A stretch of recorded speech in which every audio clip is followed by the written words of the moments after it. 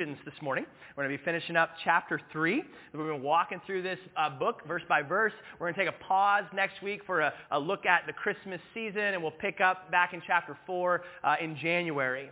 So I don't know if you've ever felt this tension in your life about living, you know you're supposed to live a certain way. Maybe God wants me to live a certain way. I want to live a certain way, and yet I don't seem to be able to live the way that I want to live, that I feel like I'm supposed to live. And maybe you can resonate with Paul's words in Romans 7. They're hard to read. They're kind of all just the way the wording is, but I can resonate with the heart of this. He says, I don't really understand myself, for what I want to do is right, but I don't do it. Instead, I do what I hate. I want to do what is right, but I can't. I want to do what is good, but I don't. I don't want to do what is wrong, but I do it anyway. And I don't know, maybe you can track with that feeling that it's the holiday season, right? And so I don't want to do what is wrong. I don't want to Garfield every cookie in sight, but I do it anyway, right? And the good that I want to do, I put off until January for those New Year's resolutions. Right? 2023 will finally be the year that I make healthy decisions for 12 months straight. I don't want to continue to look at pornography, you might say. Or maybe you say, I don't want to continue to react in anger to my spouse or my child or my coworker. I don't want to keep being lazy or hiding evening after evening in the next Netflix binge. But we keep doing these things. If you've been following along with us, these first 3 chapters that we're going to end this today, that he's looking at who we are in Christ, our new identity in Jesus. And then he's going to turn the corner, and in January we'll look at these last 3 chapters of how we should then live. If this is who we now are in Christ, then our walk, the how, should line up with our who. Anybody in here love them a good roller coaster? Any roller coaster? I'm a roller coaster junkie. Man, you guys are really jacked up about that. That's great. And that's one of the fun things about Alaska is we don't have any. But I love that moment when it's you're moving up to the tick, tick, tick, tick, tick, and there's that moment of suspense, right? And right after the tick, tick, tick, you kind of hang there, and then it's the right? And down you go. And in a lot of ways, in the book of Ephesians, we've been tick, tick, tick, tick, up and up and up the mountain of the glorious riches we have in Christ. And then that is just going to kind of propel us down into the how we live as believers in Christ. And the central idea I see here in this prayer that we're going to look at together in Ephesians 3 is how we get our who to match our how. That how do we get who we are in Christ to line up to be in sync with the how God wants us to live, how he's created us to live. And so we're going to look at this, and we see all the way back in creation a pattern. The Trinity, we believe that there is a God who is one God, but in 3 persons, the Father, the Son, and the Holy Spirit. And we see this pattern in Scripture, the way that God operates in this Trinity. We see it in creation, that the Father speaks, right? In the beginning, God said, let there be light, and there was light, right? It's emanating from the Father. Then he does it through the Son, that the Son, we see in John chapter 1, is the one through whom all things were created, that he is the Word. So when God's identity, you got notes, fill in the blanks in your bulletins. We'll have the CSB, the Christian Standard Bible version on the screen. You can be welcomed, encouraged to follow along with the Bible in front of you. First of all, from the Father's creating identity. My favorite basketball team that I bring up as much as possible is the Duke Blue Devils. In 2005, my brother and I actually got to go to North Carolina and attend a game in person. This was a moment of a lifetime. It's impossible just to get tickets to Cameron Indoor Stadium. But my hip doctor happened to be a doctor at Duke University, and so he scored us 2 tickets, right? It's not what you know, it's who you know. And so he gets us these tickets, and we go to this game. And after the game, we step down onto the sacred hardwood floor of Cameron Indoor Stadium, and I am so overwhelmed with emotion that I fall to my knees on the basketball court. Actually, I fell all the way down to my back, and my brother took a picture. Here I am, painted chest at Coach K court. Now, just as beautifully in Ephesians, Paul falls to his knees. He says, for this reason, I kneel before the Father. Now, actually, interestingly, in Jewish tradition, they would normally stand to pray. But there were these moments of time reserved, the greatest moments of emotion or reverence, where they would actually fall to their knees in prayer. One of the few times we see this recorded in the Bible is back in the Old Testament with Solomon at the dedication of the temple. And it says in Chronicles that he kneels down before all of Israel at the temple as they're dedicating this place. And he prays to God with his hands lifted high.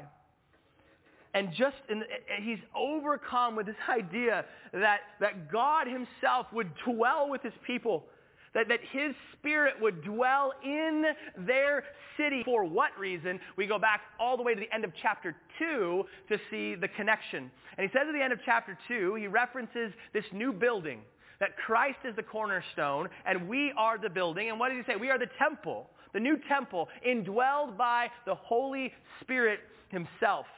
But I think that he's actually even backing up even more than just that. He's looking at the first two chapters of Ephesians. And Paul is essentially saying, as I think of what we have in Christ, as I think about the fact that we were dead in our sins, separated from God, but now we have been raised from the dead, given new life in Jesus, seated, there it is, at the right hand of the Father, that we have been given a dump truck load of blessings in Christ. Remember what he said in the opening verses? We've been chosen as children of God, that we have been forgiven of all of our sins, that we have been cleansed of all guilt, that we are, with the Spirit in us, guaranteed a forever with the Father, that we're free from sin and now free to be God's workmanship. And not just me individually, though. We've been placed into this unified body of Christ, that it's made up of Jew and Gentile, from people of all nations, now one new family in the kingdom of Christ. The Trinity, the God 3 in 1, now dwells in us forever. And when he says, when I think of all of this, for this reason, I can't even stand it, literally. And he falls to his knees to pray in awe and worship and humility of the Father and this true and better temple that we have in Christ. Now he goes on to say, I kneel before the Father, from whom every family in heaven and on earth is named.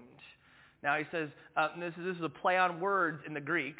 So if you speak ancient Greek, you get it, and you've been giggling already. But for the rest of us, I'll point this out. So he says, Father, which is the word pater. And then he says, from whom every family, that word is pater here, in wanting what God wants. For our who to line up with the how is to know who our Father actually is. And in light of that, who am I? And you ask yourself this morning, who are you letting define you? Are you trying to define yourself? Are you letting the other people around you define you, this world define you? And how often can we believe the condemning lies that I am ugly, I am broken, I am stupid? Or maybe on the other, the arrogant side of I know what's best, I'm the smartest, I'm the best. And either way, it's a self-referential identity. Or do we believe who God says that I am? And in the book of Ephesians here, we're told how God sees us as his adopted children, chosen, forgiven, and raised with Christ, free from sin, into a loving relationship with the Father, Son, and Spirit. So the first step to get our how to match up with our who is to understand who it is that we really are. But I don't know if you're like me, I fail to do that on a daily, if not moment-by-moment basis. I don't live in light of who my God says that I am. And that's why we need the second ingredient here, what the Holy Spirit does. This is going to be by the Spirit's indwelling power. Now, in January of 2019, I lay on the operating table of Dr. Jimmy Chow. I'll let you guess if this picture was before or after the drugs started doing their work. Ready to receive a hip replacement. Because I could resonate physically with what Paul was saying. The things I wanted to do, I couldn't do. I wanted to be able to walk and run and even sit for longer than 20 minutes without pain. But I couldn't do those things. And the things I didn't want to do, experience pain, possibly have to be in a wheelchair by the age of 40. That's what my current hips were destining me for. I needed new hips. And Paul says here too, we need a replacement. Look at what he says in verse 16. I pray that he, God, may grant you according to the riches of his glory to be strength selfish. Now maybe you say, Justin, no. You don't know how many times a day I don't do what I really want to do. Earlier this week when my coworker lipped off, I wanted to punch them in the brain. I didn't punch them in the brain. You are a liar. Your pants are on fire, right? But think about this for a second. There are often, when we don't do something we wanted to do, it's because there are deeper underlying desires that are even greater. So maybe I didn't punch my coworker in the brain, but that's because there's another even better, a selfish desire overriding that. And that's maybe the desire to not be seen as a brain-punching employee, right? I don't want to be seen as a jerk. I don't want to be seen in a negative light. And maybe I just didn't want to deal with the consequences. You punch somebody and there's all this paperwork, right? The HR gets involved. It's just not worth my time, right? Or maybe that person's double my size and I didn't want to get punched back. I mean, you can see the way that ultimately we're going to do what we most want to do. And as an unbeliever, in our sin, we're always going to put ourselves first. We are always going to seek our own good. My will be done. And just like the first Adam, we said it was nothing but a heap of dust until the ruach of God, the breath of God, the Spirit of God inspired, breathed into him life that could connect him with God and his will and his heart. Adam could do nothing. And we too, Paul has said, are dead in our sin, unable to do anything that is pleasing to God, unable to do what he wants us to do. But the beautiful truth that we've been shown here is that we've been given a new spirit, a new heart, we got a desire replacement, like I got a hip replacement. And what does that new spirit in us want? What does that new heart in us want? And what are we able to do now? So that you will follow my decrees and be careful to obey my regulations.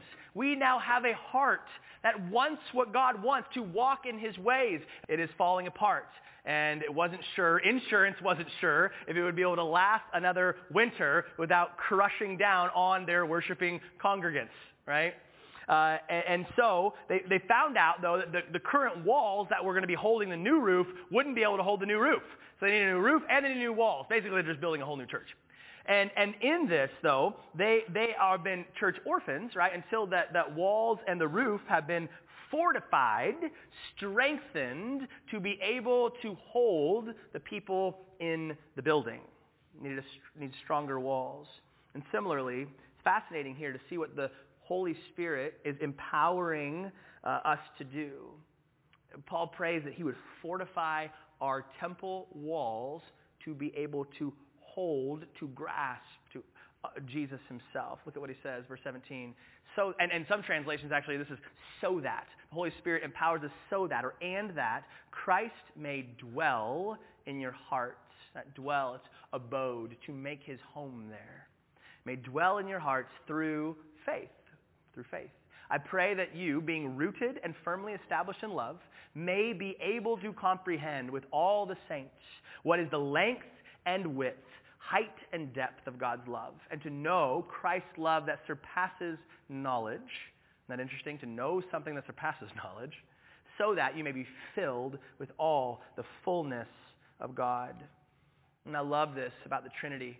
Like the Trinity, it shows us what selflessness looks like. Like the Holy Spirit is a hype man here. And he's going, yo, do you seen how much God the Father loves you? Do you have any idea how much Jesus, his Son, loves you? Like the Trinity is always pointing to the other members of the Trinity. And here, the Holy Spirit's power is here, it says, to help us understand what on our own is not understandable. I don't know what the word is. To comprehend what's incomprehensible. To know the unknowable, to be able to believe through faith how our who moves to a how change actually happens in our lives. In his prayer here, he shows this, that the Holy Spirit has to give us the power to be able to hold the very person of God inside of us, to fortify the temple walls. Because what we're taught in Scripture is that Christ is now in us, the hope of glory, which is an amazing thought, is it not? It's also sort of a terrifying one.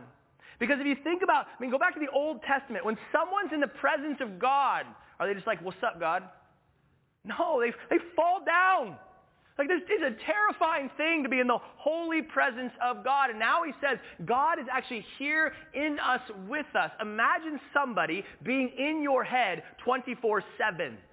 That knows everything you think, knows everything you want, knows every action, every feeling.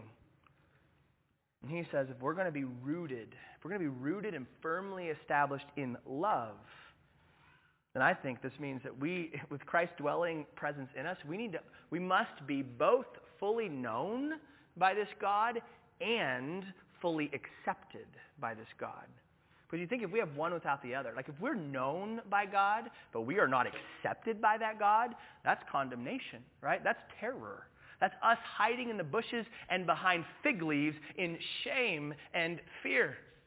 But if we go to the other end and God accepts us, but he doesn't really know us, then that's just false, right?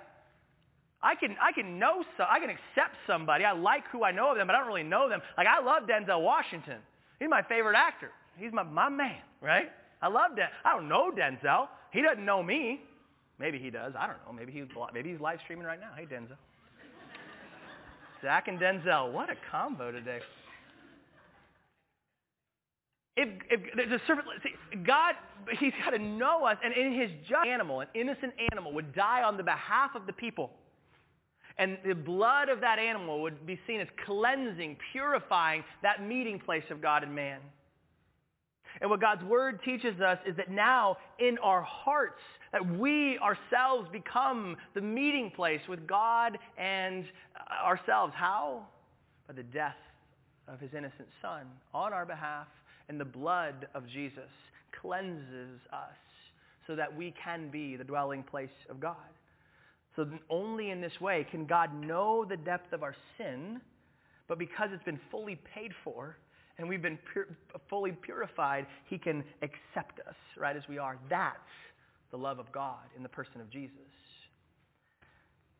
And I think Paul also has the temple theme in mind here when he says this line. He says, you may be able to comprehend with all the saints what is the length and width, height and depth. Now, in the CSB here, it says of God's love. That's an interpretive move. The Greek does not actually have the words of God's love. In fact, these are just nouns. They're not adjectives. They're not describing something. They're just saying that you would know the height, the depth, the breadth, all the, they're hard words to say. So what is he, the height of what? The breadth, what's he talking about? Well, we know in context here, he is saying, and I think why they made that's a good interpretive move, because right before and after it talks about the love that we're rooted in, to know Christ's love. So I do think that is the reference, that we would know the dimensions of God's love for us. And this is what I love, because and really, you think about, again, this temple analogy, you could measure the Old Testament temple, right? We have all those long, boring passages in the Old Testament where they tell us how long everything is. It was this cubit's length. It was this cubit's. I'm like, that's not helpful. I have no idea what a cubit is, right?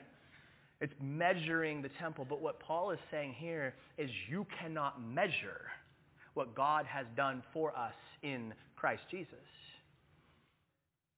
This is why we sing how deep the Father's love for us. As many numbers as there are. That's how many I love. Imagine the astonishment of this kid when he gets into double digits, right? He'll really love his mommy. What are we saying here? We measure the Father's immeasurable love by the cross of Christ. We're going to sing in a little bit one of my favorite stanzas of any song. Could we with ink the ocean fill? And were the skies of parchment made? And were every stalk on earth a quill? And every man a scribe by trade, to write the love of God above would drain the ocean dry, nor could the scroll contain the whole, though stretched from sky to sky. I love you 6, Abba. But the question is, how does this who we are lead to how we live? What's this turning point here? Because on the one hand, we've said we cannot by our own sheer willpower just make this change, grit the teeth and try harder. On the other hand, we don't just lay in bed and wait for the Holy Spirit to zap us with Jesus juice and we just become love machines, right? So what the question is before us, what are we called to do to put ourselves before God so that he can do what only he can do? Three things I see in this prayer as we land the plane. The first one is we beseech the Father. Beseech. I used it because it was a B word and I needed to make an alliteration, but I also do really like the word beseech. This word means more than just pray. It's an emotion. There's a fervent, an urgent asking of the Father. And that's what I see in this. Notice this is a prayer. That Paul is kneeling before the Father in prayer. What he's asking through, when we pray, we're asking God to do what we can't do. All that we ask or think, according to the power that works in us. To him be the glory in the church and in Christ Jesus to all generations forever and ever. Amen. He says, the reason God gets all the glory is because he's the only one who can do this thing. And that's why as Paul prays, all things from him, through him, and back up to him for his glory alone, now and forever. Can you imagine what would happen if we started praying like this? And not just for ourselves, but like Paul here, to pray for one another. The ability to know God, like to truly understand in the depth of our inner being how much he loves us in a way that it changes everything. That's available to us right now. James says, you have not because you ask not. It's a process. But this is a promise. So the question for us is, how can you beseech the Father this week? Like, are we people who are actually praying? I can be so slow to pray and so quick to act. Am I asking God to do what only he can do? Maybe a step for you this week is I'm just going to commit to pray this prayer. I'm going to put this in my phone, some reminders set up, so on a daily basis I'm praying this for me and our family, our church, our community. Second thing here is we behold Jesus' face. We behold the face of Christ. John 14, he teaches, if you love me, you will obey my commands. If you love me. So love results in obedience. Our firm foundation for a life that's pleasing to God, we said it cannot be my own willpower, just wanting it more, trying harder. It cannot just be building better habits in my life. It can't just be getting accountability. Now, all of those things are good things. But or Rocky, or Braveheart, and you're just like so jacked up. You're like, I think I could actually run through a wall right now. It's freedom, right? Or you watch some love movie and you're just swooning. You're just like, I am Casanova right now. You are just like, it motivates, it stirs up affections that you feel like is going to completely change the way you see the world and interact with it. And he says here, as we behold the person of Jesus, like as we look at the stories in the Gospels, as we see the selflessness of Jesus, the sacrifice of Jesus, and the way that he lived and the way that he died, so this is going to change us and compel us as we go forward. It's going to change everything. So the question is, how can we behold the face of Jesus this week? What will stir our affections that will change us from the inside out? Maybe for you that's sitting with a beautiful song or a beautiful poem that speaks to who Christ is in a beautiful way. Maybe that's this week steeping in one of the gospel stories. I love the story about the beggar who's on the side of the road and sees Jesus. Jesus is busy. He's going somewhere. And he just cries out. And Jesus turns and it says he looks at him with compassion. And I think about myself as that beggar with empty hands crying out to Jesus and the way that he looks at me with tears in his eyes and he moves toward me. Like as we behold who Jesus is, that's going to start to change us by the power of the Holy Spirit. Which leads us to the third point. What do? We bear the Spirit's fruit. This is where Paul's metaphors are so helpful. Where our roots, he says we're rooted and established in love. These two analogies. The roots of our soil, the firm foundation is the love of Christ itself. The way we're going to bear fruit, the way that we are builders about this God that can fully know us and fully accept us because of the finished work of Jesus Christ, and to model that selfless sacrificial love. I love what Brian Chappell says. Our joy is going to be found in a task that is not to burden other people with law and condemnation. Like our job is not to go out and condemn the world. Our job is to go out, he says, is to buoy the world with the love of God. To say, yes, we are sinners, that in ourselves we're condemned, but because of what Christ has done, we lift people's chins up to the cross and the empty tomb. And so this is how deep the Father's love is for us, that we should be called children of God. And when I see someone else in sin, I should not delight. I should not get, and if we're honest, sometimes when we see someone messing up, it makes us feel a little bit better about ourselves. Or to despair and to see someone trapped and have no hope for them, that nobody can actually change. But instead, he says, we are driven by Christ's love, the love that compels us to come to them. And in the same way that we have been freed from our sin, to come with the hope that the gospel truth of Christ can free them as captives to sin as well. So ask yourself, how can I bear the fruit of the Spirit? One of the things as I've been meditating on this passage and thinking about this, if Christ dwells in me, if he makes his home in my heart, then I should start to see people the way that Jesus sees people. I should start thinking about people the way Jesus thinks about them. I should want what Jesus wants. And so one of the things I've just been doing is, as a reminder, as I'm getting up in the morning, going to work, or coming home to be with my family in the evening, or going to that next conversation, just asking in prayer for ourselves. We are the temple. Right? So the Bible says, y'all are the temple. It's written in the South. And we want to pray this for one another. We want to pray this for the Armstrong family. We want to pray for God to do what only he can do. So would you pray these words together with me out loud? For this reason, we kneel before the Father, from whom every family in heaven and on earth is named. We pray that he may grant us, according to the riches of his glory, to be strengthened with power in our inner being through his Spirit, and that Christ may dwell in our hearts through faith. We pray that we, being rooted and firmly established in love, may be able to comprehend with all the saints what is the length and width, height and depth, and to know Christ's love that surpasses knowledge, so that we may be filled with all the fullness of God. Now to